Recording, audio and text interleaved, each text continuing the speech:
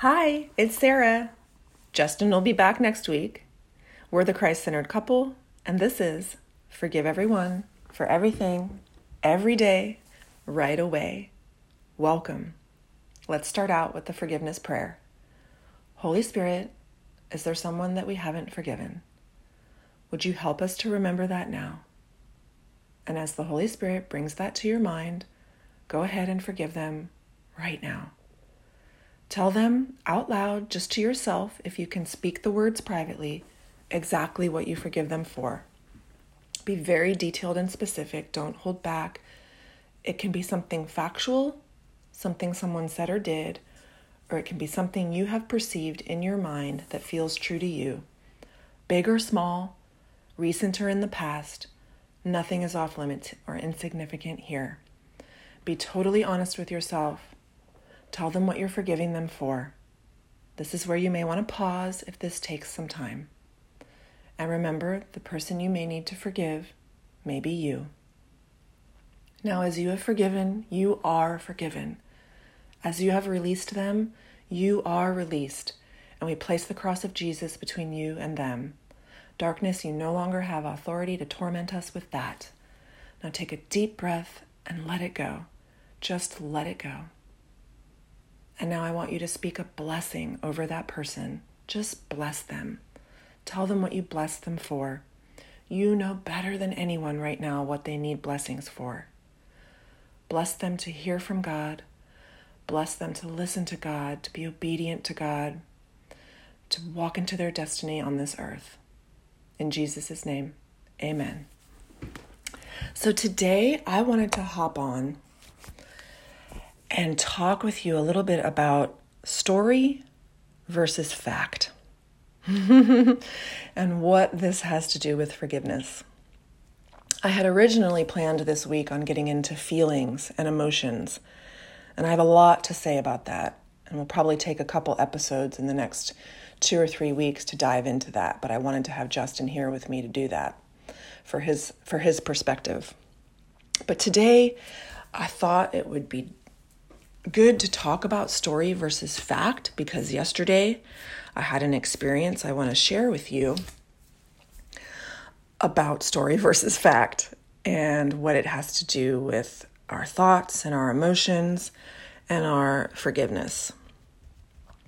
So story versus fact, when you've got something that you're upset about, that's bothering you, that you need to forgive, I learned about this concept about taking that step back and evaluating the situation and pulling out the facts versus my story about it. And what I mean by that is, so let's say, and I'll give you my example in just a sec, but let's say something happened, somebody did something, somebody said something, this event happened, or you got a text. And that's a great example. Let's say you got a text and you read this text and your mind kind of goes a little haywire with it. You take this text. The fact of that story is just the words of the text. Everything else, everything you're thinking about it, everything you're assuming about it, your thoughts about it, that's all the story. And the story part is all optional. Everything that we think, everything that we choose to think is optional. It's not true. It's not factual. It's just maybe how we think, how we believe, maybe some belief systems we've been brought up with that feel very true to us. Maybe it's, something we're pulling from the past, maybe a thought pattern that we haven't broken, that we haven't taken a look at. So here's my example for you today about that, because I think that we all do this. I certainly hope I'm not the only one that does this. Something will happen and then we just start going through that journey in our mind, kind of like all those, well, what ifs and, it must be this, it must be that. And we go through these scenarios of either what happened in the past, what's currently happening, what's going to happen in the future. And all of it is just a story that we're telling ourselves in our minds. And if we entertain this story, have you ever just like come up with a bunch of what ifs in your head and you think about them so much and you start actually having like true, honest, feelings and emotions around this story that are affecting your day? And all of this is something that's going on in your brain. Didn't actually happen, but man, you go through all these stories and it feels true. It feels real. And your brain, if you do this to your brain, doesn't really know the difference. You have to, you have sort of that primal part of your brain, that animal part of your brain, and it goes to the story, and all of a sudden you start feeling really anxious, even though nothing's actually happened. And you're like kind of start freaking out. And sometimes you can even have physical responses, like your heart starts beating faster. Your tummy is like kind of doing butterflies and flip-flops, and nothing's actually happened. It's all a story you're telling yourself in your head. And until you engage that human part of your brain, that thinking, prefrontal cortex part of your brain, to be like, whoa, nothing's actually happened here. Everybody's okay. Everyone's fine. Then it's like, okay, you can get a grip.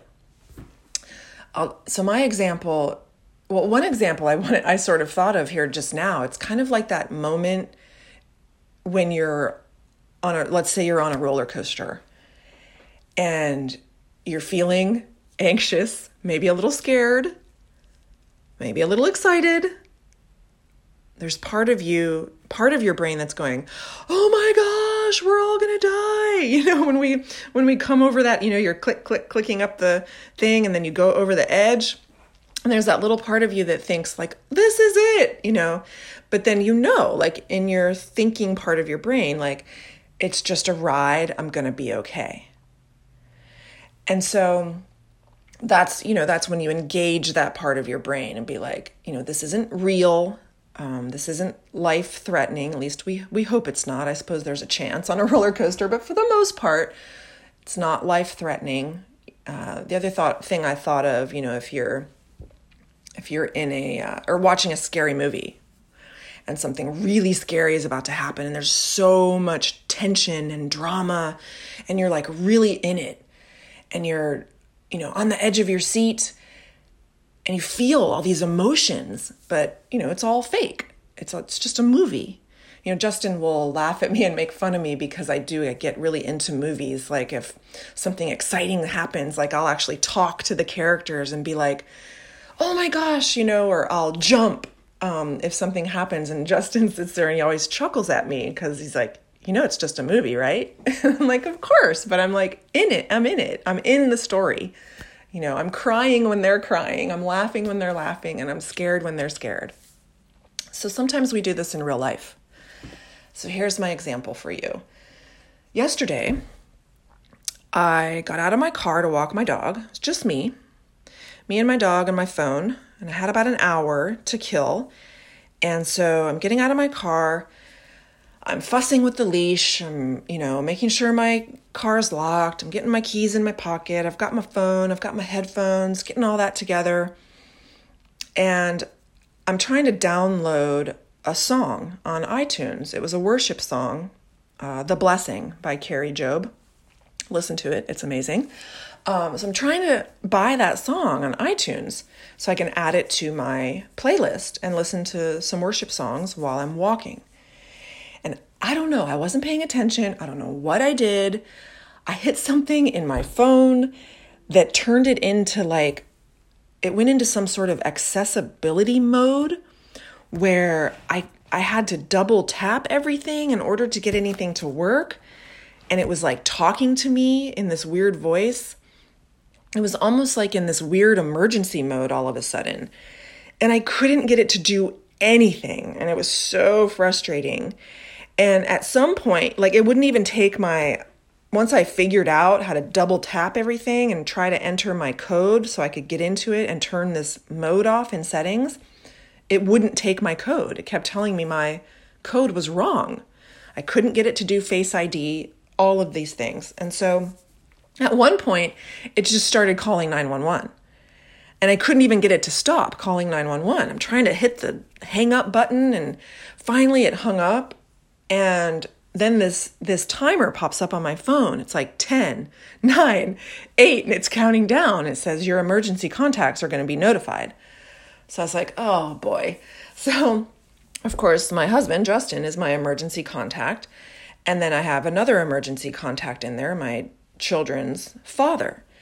So the countdown goes. It says it's notified my emergency contacts. I'm like, great. I can't text them. I can't call them. I can't do anything with my phone to let them know, hey, I'm okay. I could hear notifications coming through. So I could hear texts coming through on my phone. So I have certain sounds for certain people. So I heard my kid's dad text me. So I assumed he got the notification. And then about a minute later, I got a phone call. So later on, I learned that he tried to call me and it went straight to voicemail. But for whatever reason, my daughter was able to call. She called. I was able to answer it and let her know to let her dad know that no, everything was fine. I had completely messed up my phone. We hung up. And I'm just walking and I'm just like, what's going on here?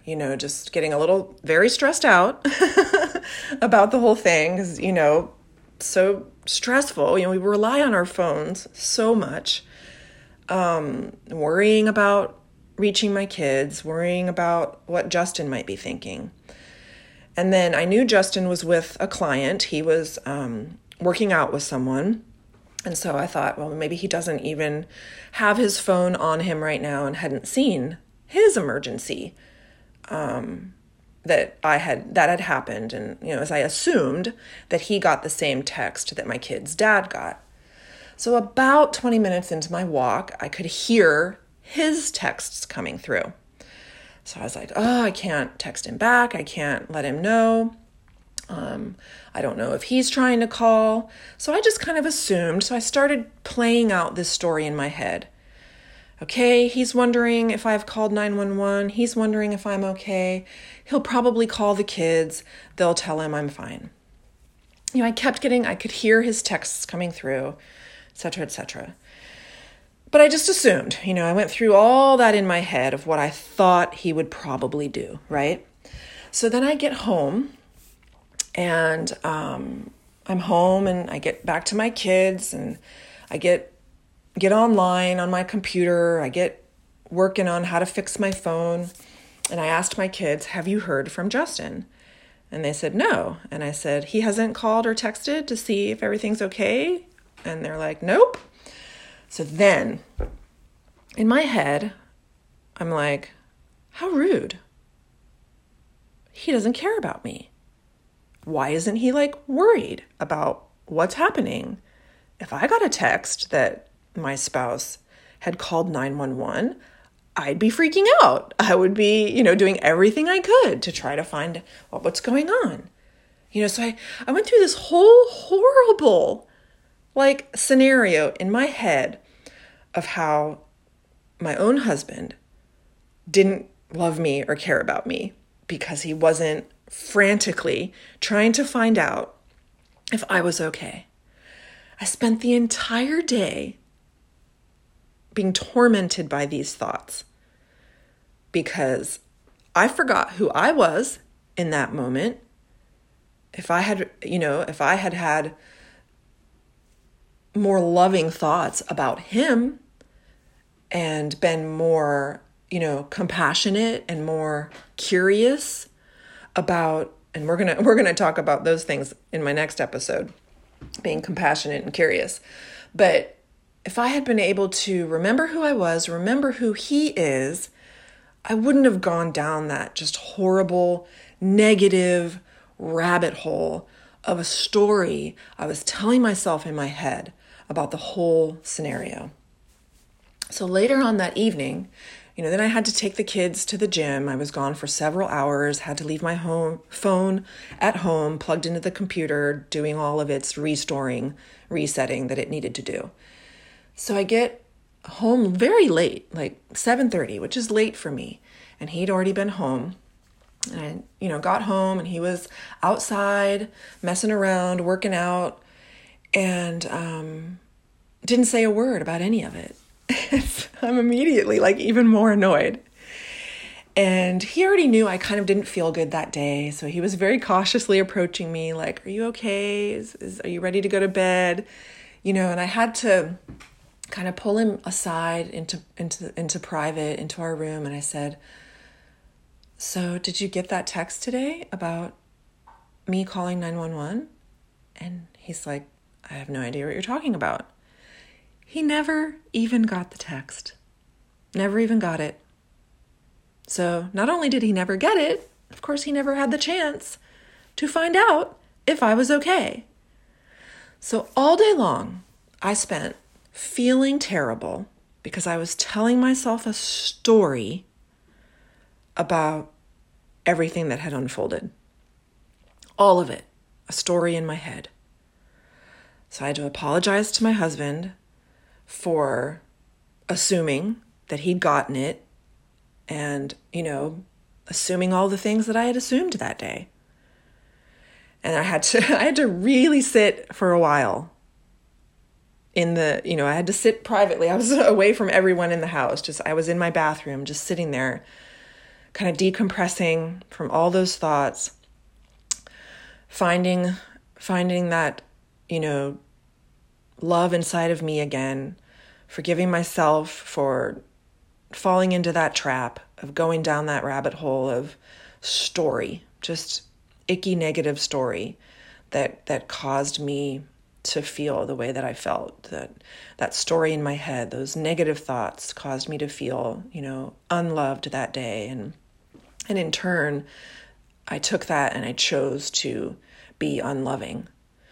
It had nothing to do with the emergency text and everything to do with my thoughts about it. My thoughts about it made me feel the way I felt.